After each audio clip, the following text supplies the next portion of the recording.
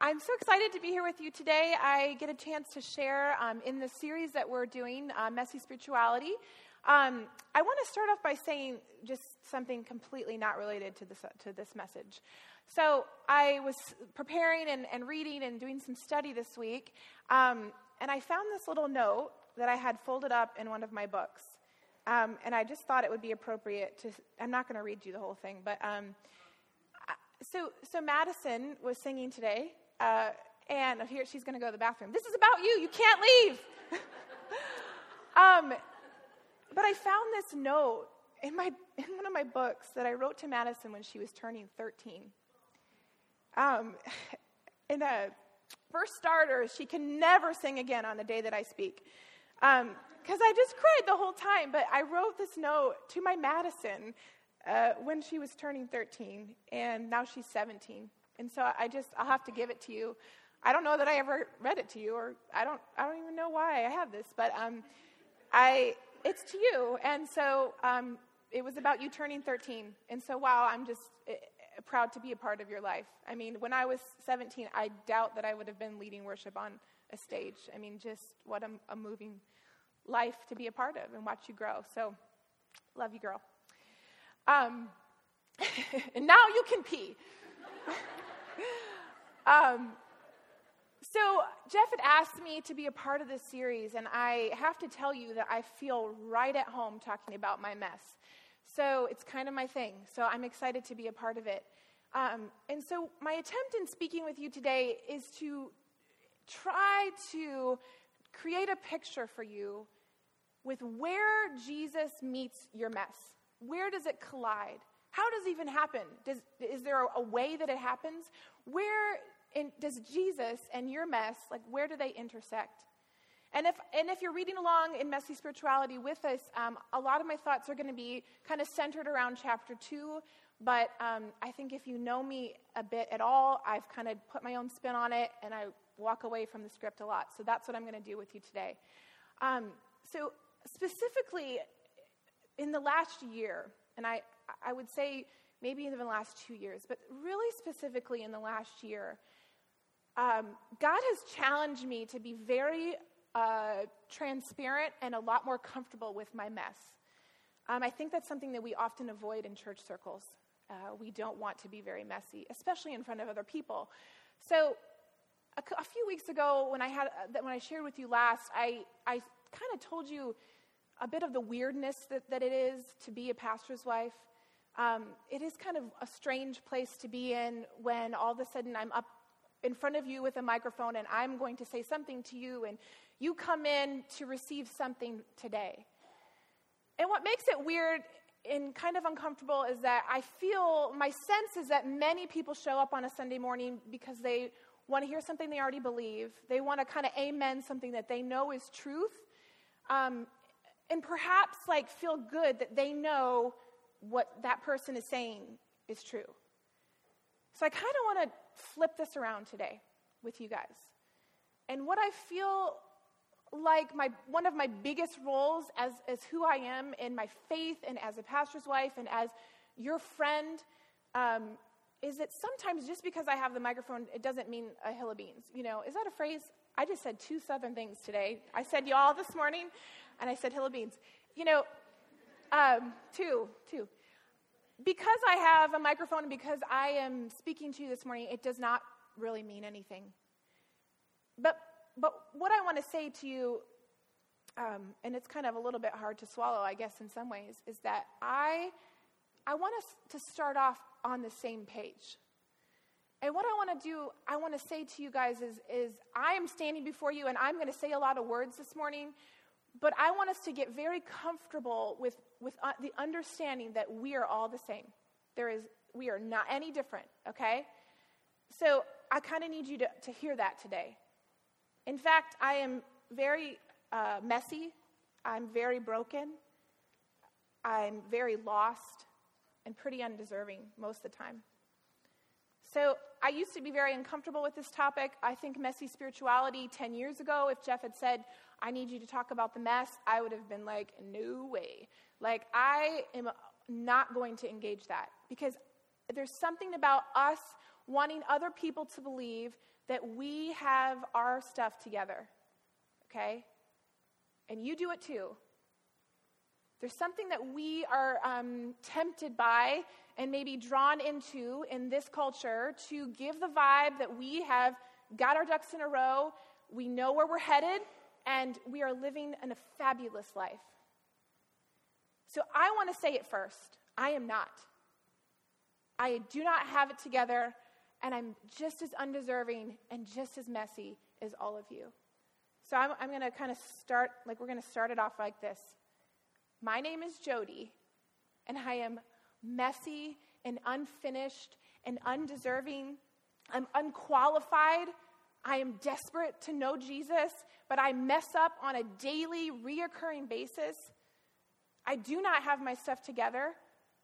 I read a lot, I study a lot, I pray a lot, but I'm on a hamster wheel just like many of you. And sometimes the battle in my mind, if I were to write down my thoughts, what I think about, it would embarrass me. You would walk out if I were to tell you, okay? Many days, the battle in my mind, and you know what? I have to just throw out a disclaimer. My in-laws are here, and they may not like me after this. So I'm not going to say anything bad about them, but I am just going to be honest as all honest can be, okay? And they're here, so you might as well just get comfortable. So sometimes if I were to write down my thoughts, it would be something like this. I blew it again. Why would Jesus want anything to do with me? I am a C- at best. I will never be above that. Why is Jeff such a grouch? Why does he not help me do the dishes? Why are my kids so crazy? I'm a terrible mother. I shouldn't have had 4 children. If I have to cook dinner one more time, I am going to throw my face in the wall. These are things I think about. I actually think these things.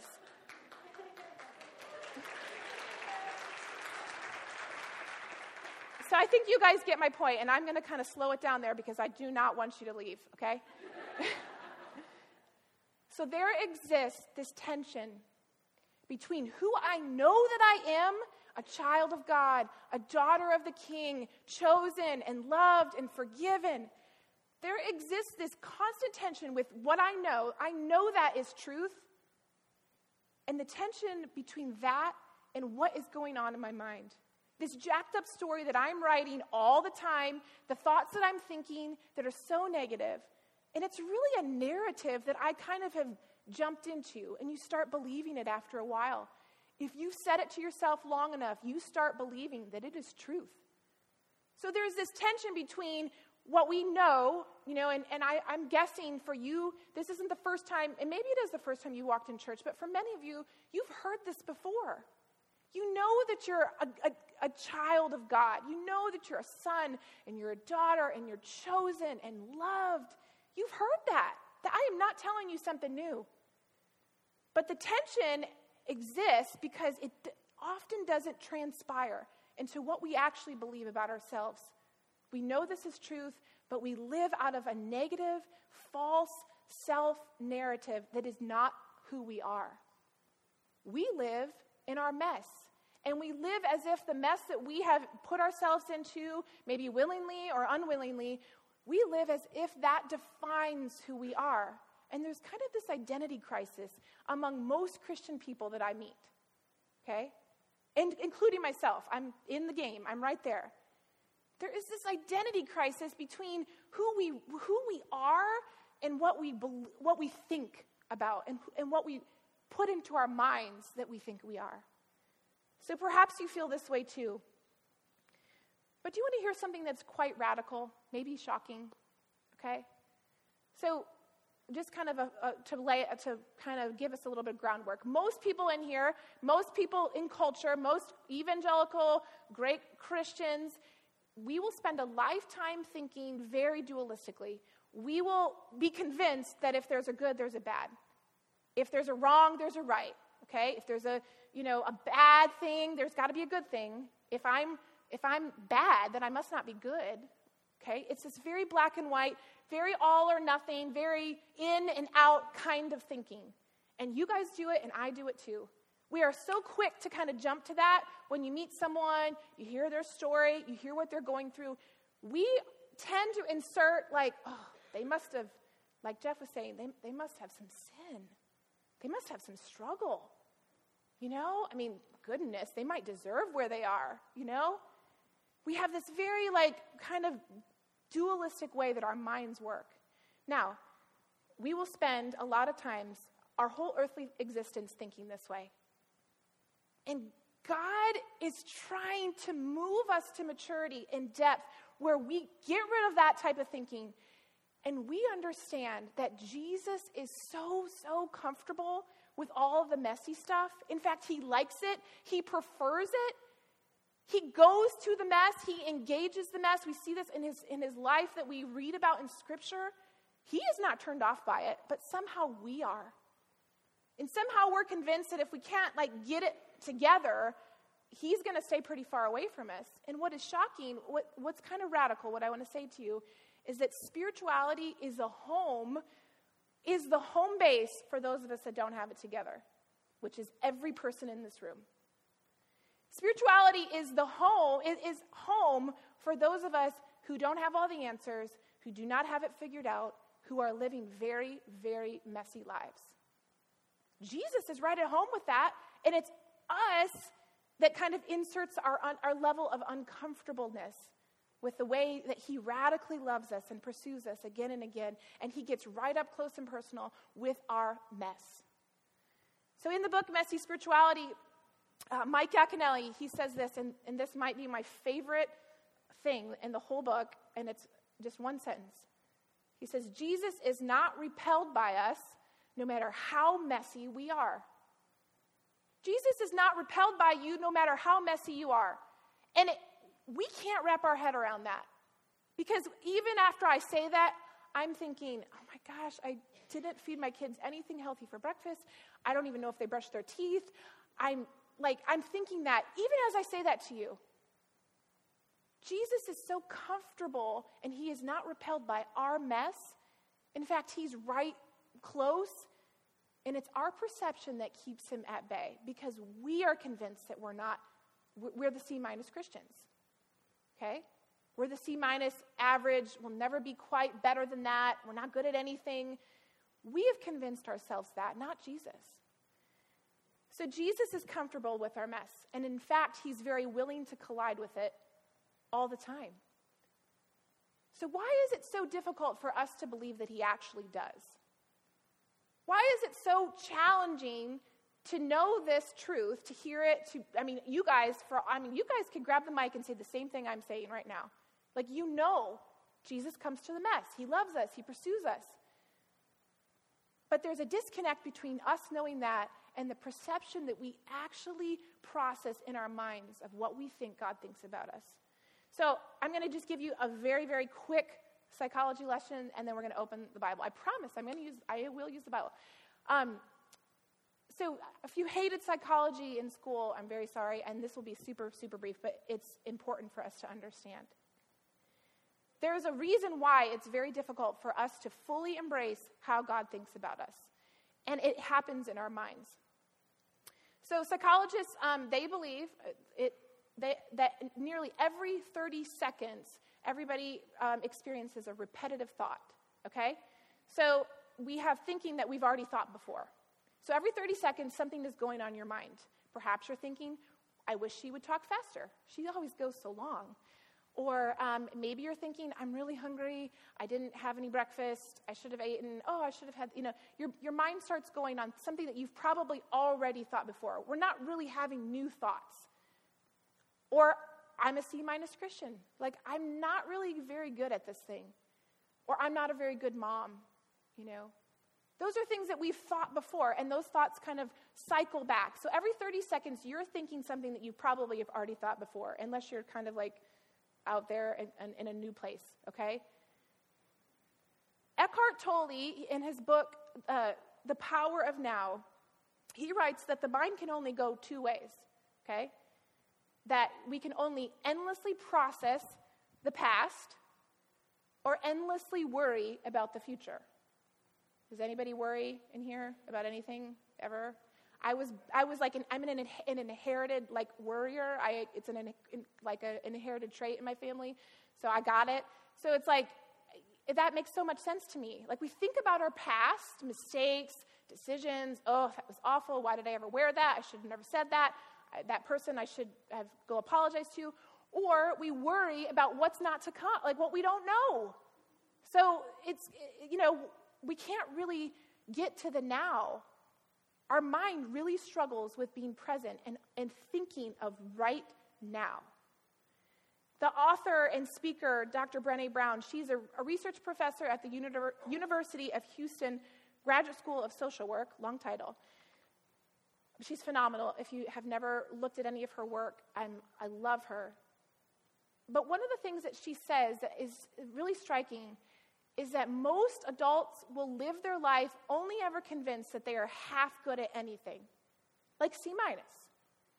Most adults will live your life only convinced that you are ever half good, half, okay, half right, half beautiful, half fit, half, it's never that you've really arrived. And so she calls this the false narrative of the mind.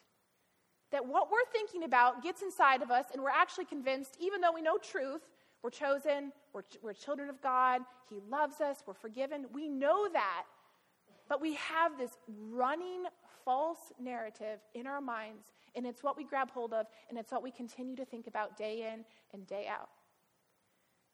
So a negative thought can turn into a negative narrative.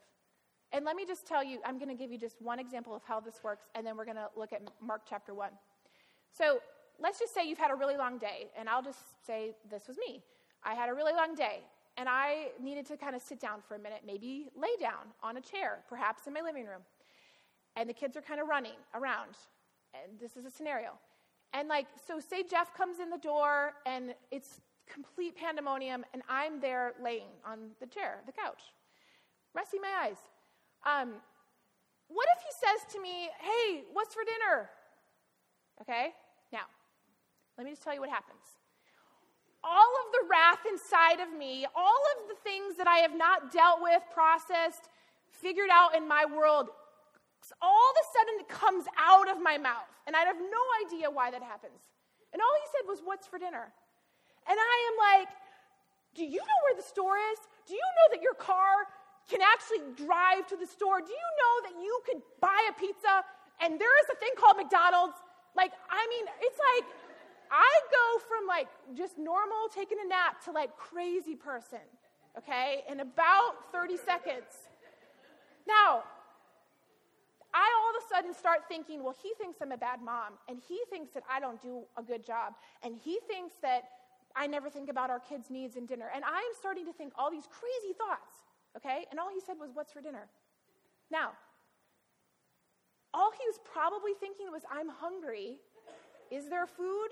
Can I eat it? And I have taken this into this internal, personal attack on my existence, right? And I might as well just die. That's how crazy we are. Now, I know I'm not alone in that, so just don't pretend like I'm nutso. So this happens, and that is an example of a false narrative. And if I let that get power in my mind, I will continue the rest of the night thinking I'm a terrible wife, I'm a terrible mother, I should just leave, and because I could never do it right. When you give power to something that is negative, it will triple, it will quadruple. And the next time he says, what's for dinner, if I haven't resolved that, I will throw something at his face. When you don't resolve what's happening in your mind, you will not be able to let transformation unfold, okay? When you do not resolve what is happening in your mind, the transformation of the God that we serve to come in and turn you over will not happen, because truth will never become reality. You'll never put them together. Okay, so Mark chapter 1. And we're going to read just a brief story about Jesus' baptism and temptation. And I want to read to you from the Amplified Version. If you have never opened the Amplified Version, I'm kind of just loving it right now because I like the fill in the blanks. So they do all these parentheses, and it gives the reader a bit more information that you may not see in the text, okay? So check it out if you have not read the Amplified Version. I love the wording here, and so I specifically wanted to read you this version this morning. So chapter 1, starting in verse 9. And I think it's going to be up here. Yep. Okay. So in those days, Jesus came from Nazareth of Galilee and was baptized by John in the Jordan. And when he came out of the water, at once he, John, saw the heavens torn open and the Holy Spirit like a dove coming down to enter into him. And there came a voice out from within heaven, "You are my beloved Son, in you I am well pleased." Immediately the Holy Spirit from within drove him out into the wilderness desert. And he stayed in the wilderness desert 40 days, being tempted all the while by Satan. And he was with the wild beasts, and the angels ministered to him continually. So this is a very short little story. And if, like Mark, sometimes if you don't have a lot of time when you're reading, Mark is a great, I think he's like the drive-by version of the gospel. Like, it's just short, it's to the point, great for guys, great for men. Right to the point, okay? So he just gets to it, and he just says, this is what happened. Jesus was baptized. A voice came from heaven. He was given identity, like, you are my beloved. And that was kind of a slam on men. I'm really sorry. Wasn't trying to say that you don't, I love y'all. Anyway, so Jesus is receiving identity from God. He's given this moment. You are my beloved. I am well pleased in you, okay? And then the scripture says that immediately, like not the next day, not a week, a month, immediately the Holy Spirit drove him to the wilderness.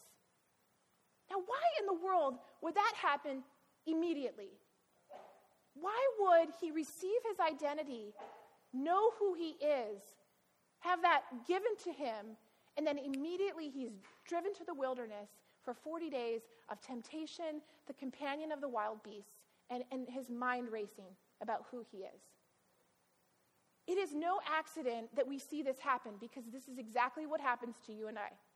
We receive identity. We are given a story. We are given you are my beloved. You have heard that before. I am not the first person to tell you that. God has chosen you. He's created you. He loves you. He chases after you. These are things like you would say, yes, I have heard that. But what happens is that the Holy Spirit immediately drives him to the wilderness, and in the wilderness is the mess. And this is what happens so many times to us. We receive the truth, we hear the identity that we've been given, and then immediately we hit the mess. Immediately we hit the mess. All craziness comes out. And we're understanding this metaphorically. I mean, like literally you're not going to be thrown somewhere by yourself for 40 days. Like, I'm guessing that's not going to happen in your lifetime. Okay? But what does happen is we are thrown into wilderness moments where we feel like we are far from anything. And we're being tormented in our minds. We're starting to think all these crazy thoughts. And we start to believe the negative narrative that is going on in the wilderness. So it's no accident, because this very pattern of Jesus receiving his identity and then being drove to the wilderness is exactly the same pattern that is on repeat in all of us. It's the pattern of death and resurrection. It's the pattern of transformation. If you do not have ongoing transformation, ongoing death to false self and resurrection to new life, you're not growing. Growth stops when we do not allow that to happen. But what happens in the wilderness, okay? Nobody wants to stay in the wilderness, right? Nobody wants to stay in the mess. I mean, I don't know any person that I would meet that would say, I love the mess. I want to be here. We want to get out as fast as we can. So we start to hustle, okay? And what I mean by that is when you're in the wilderness and it stinks to the core and you're mad and angry and frustrated, we start to hustle. And what that means is we want to get out. Like, we want to pray more. We want to work harder. We want to show to God that we are great, awesome people, so then he'll move us out of that mess. We're desperate for that. But what happens in this story that I think that we kind of just skip over and maybe miss seeing is at the very end there, it says, and the angels minister to him continually. So we understand that Satan is kind of messing with our minds, And we understand that sometimes in the wilderness, we will encounter the companionship of wild beasts, okay? And whatever that can look like for you. A companionship of a wild beast can just be the things that just get you, okay? Whether that's a particular decision or an area that you struggle with or something that's going on in your mind about how you think. So that, we kind of get that happens. But in this story, do we miss the point that the angels took care of him continually? Even in the mess, the angels took care of him continually. So where does Jesus meet your mess? Where is he in the mess that you're in? He begins by establishing your identity. You are beloved. You are chosen. You are children of God. You are loved. You are forgiven. This is who we are. And then when you get to the wilderness, which it's not if, it's when, you know that, right? It's coming. If it's not right now, like watch out tomorrow. I mean, the mess just keeps kind of recycling, right? So the transformation that happens in us as we deepen our faith is that in the mess, we see the Spirit.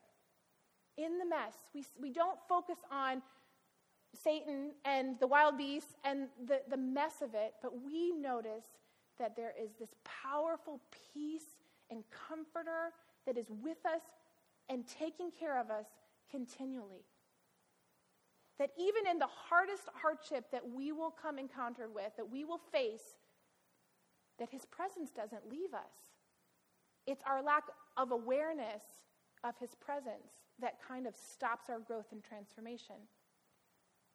When we get caught up in the hustle and trying to make our way out of the wilderness and doing it on our own and taking things into our own hands, we won't really ever get out of the wilderness. But when we notice that his presence does not leave us, that it's continually coming to our aid, continually colliding with whatever it is that we're facing, and we let him care for us, transformation begins to happen. And things begin to move in the way that we think. And our belief in, I'll never be more than a C- Christian starts to change because we learn that we can change our narrative. We can begin to think the way that God thinks and the way that he views us. So if Satan and the wild beasts and the whole wilderness experience basically takes you under every time you have to go back to it, I wonder if you're ever really facing the transformation that God wants and calls each one of us to face. The turnover, the turnaround, the movement towards him, the recognition that he doesn't leave, he establishes identity for a reason, and his presence stays with us continually. It doesn't go.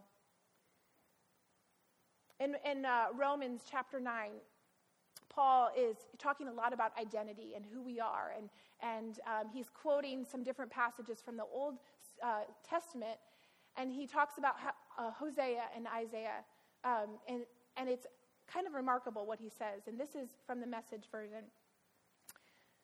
This is Romans chapter 9, and I'm going to read 25 and 27. Hosea puts it well. I'll call nobodies and make them somebodies.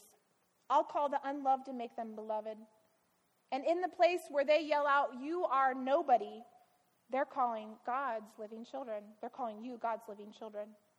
And Isaiah maintained the same emphasis in saying, if each grain of sand on the seashore were numbered and labeled, the sum of them labeled chosen of God, they are still numbers, not names. Salvation comes by personal selection. God doesn't count us, he calls us by name.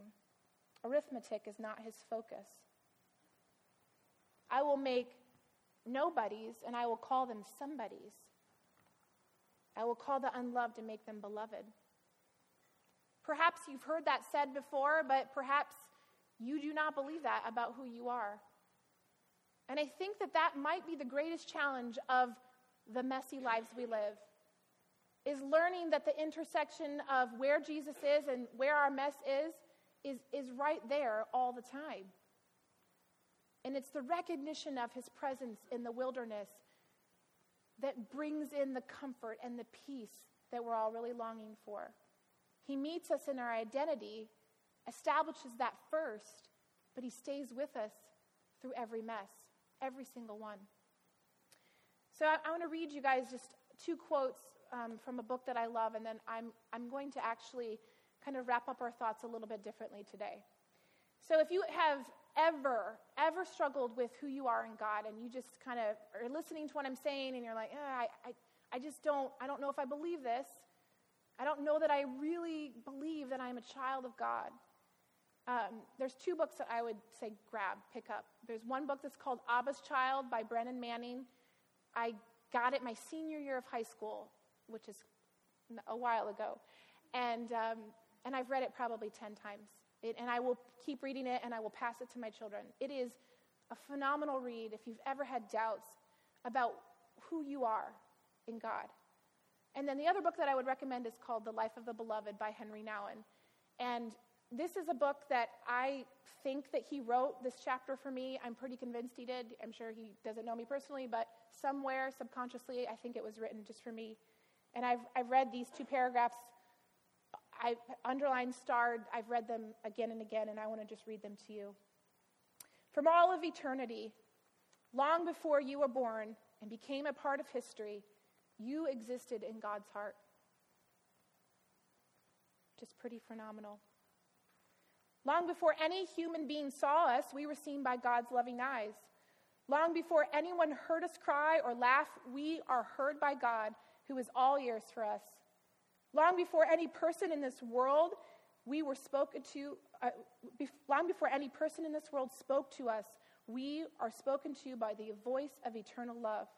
Our preciousness, our uniqueness, our individuality are not given to us by those who meet us in clock time, our brief chronological existence, but by the one who has chosen us with everlasting love, a love that existed from all of eternity and will last all of eternity.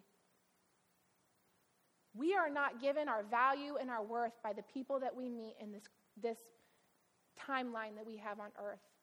Our worth and our value is in the identity that Jesus was given from the Father, and now we are given from him. So, I want to do something with you guys today because I just feel like what I shared with you last week, the statistics show that 90% of what I have said to you today you will forget within a week, which is so sad. I work so hard. But 90% of what I've said to you, you won't retain. And that's okay. I'm not, it's all good. We're still friends. Maybe. So what I want to do with you guys now as we conclude is I want to tell you a story that has radically impacted me. And what I'm hoping that is that gives you a picture to walk away with, perhaps put into practice. Because really, the real deal is you guys taking this, investigating it, and believing it as truth for you. I can believe it as truth for me for forever and always. But really, the real thing is that if you guys take what I'm going to share with you or what I have shared, and you investigate and you unravel it, and you begin to believe that you are chosen by God and that his presence is in your mess. Okay? So, I want to share with you guys a story. I've said to you before, and I'm sure that you might have heard before, is that God is available as our very breath. That he's as close to you in the mess that you're in as your very breath. Okay? So I wanted to kind of make this a little bit more real to you, that you can take with you today. So at a conference in 2003, this conference took place in Santa Fe, New Mexico. The conference was called The Convergence of Science and Religion. And I want to retell you what happened in this day. So in one of the sessions, one of the teaching sessions, a man who was teaching was both a scientist and a Jewish rabbi, okay? And he is communicating to all of these people. This room is filled with PhDs, men and women, probably a lot smarter than me, they were there at this conference. So he starts off by saying to this room, and he says, Christians, you guys have kind of gotten it all wrong when it comes to the commandment, do not take the Lord's name in vain. And what he starts to say is that Christians have really misunderstood the background and what this means. And when the phrase "in vain" was translated into English, we often take it as "do not curse," right? Do not. And I was raised in that family where it was like, if you said "oh my gosh," it was basically you were cut out. Like that was the equivalent of saying "oh my God," and it was because it was in my heart, and I'm like, oh, okay, oh my gosh, yeah, just kidding. But we kind of have a misunderstanding of what that means. And so he goes on to say is that "in vain," when translated into the English, was actually meant to say, do not take it at all. And saying it in vain would be used uselessly. To say it at all would be spoken uselessly. So for several centuries, this was very strictly followed in Judaism, that the sacred name Yahweh would never be never pronounced by your lips in your whole lifetime. So this is a true message of humility, right? Because, we often hear people say, well, I believe in God. I mean, you might say that, I might say that, I believe in God. But the belief is that it would be radically seen in the way that you lived and not spoken, okay? So the presence of God would be noticed in your brothers and sisters because of a life was different, it was changed, it was altered. But the sacred name Yahweh would not have been said. So the true, kind of the interesting part is that when you think about the Hebrew language, so the Hebrew language, when it's written, you only write the consonants, okay? You do not include the vowels. So it is the thought is that your eyes kind of fill in. Your eyes will look through and you'll fill in and you'll be able to create the words. So the consonants used in the sacred name Yahweh, when come together, the thought was, or the belief was, is that they would be able to come together without ever speaking them at all. That in fact, this name, the sacred name, would not be spoken, but only ever breathed. And that the sound of the sacred name, breathed, was to replicate inhalation and exhalation. Okay? So in this conference, in this room with all these PhDs, the scientist, Jewish rabbi, he begins breathing, and he starts doing this.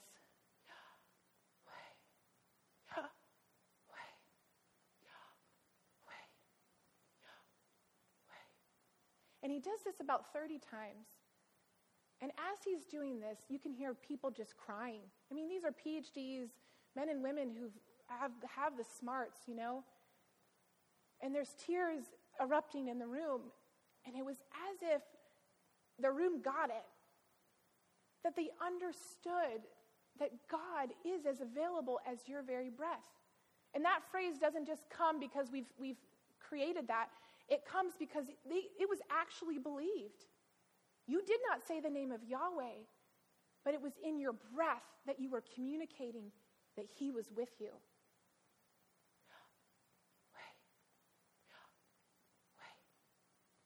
So when we entered this world, when you were born, the day that you were born, the very first thing that you did was breathe. You said the name of God as an infant. That was your first word. And the very last thing that will happen in this life as you pass from this earthly existence, you will take your last breath and you will breathe Yahweh. You will say his name. So what's quite remarkable to think about is that, the widows that I love so much in Guatemala, did they breathe the same as us? They breathed exactly the same.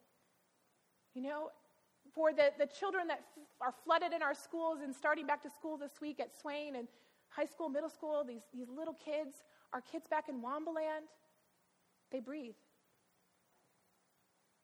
God's presence is as available as your very breath. And so perhaps the next time that you are thrown into the wilderness, because you will be, it's to recognize that in the mess, he's in your breath. Jesus, the presence of God, Yahweh, is right there. It's right there, and he never leaves. His Spirit takes care of us continually. I want you guys to stand with me, and we're going to pray. I really specifically wanted to say this ending because I wanted you guys to think about it as you leave. If you forget every single thing I've said to you today, perhaps you will remember that it is in your breath the presence of God, Yahweh. Thomas Merton says that if you are trying to get your mind calm, that after the 23rd breath, you'll stop thinking. I can't really ever get past 15, okay? But I'm trying. So if you can try to slow yourself down in the midst of the mess, and you breathe, you will feel his presence. You will sense that he is with you.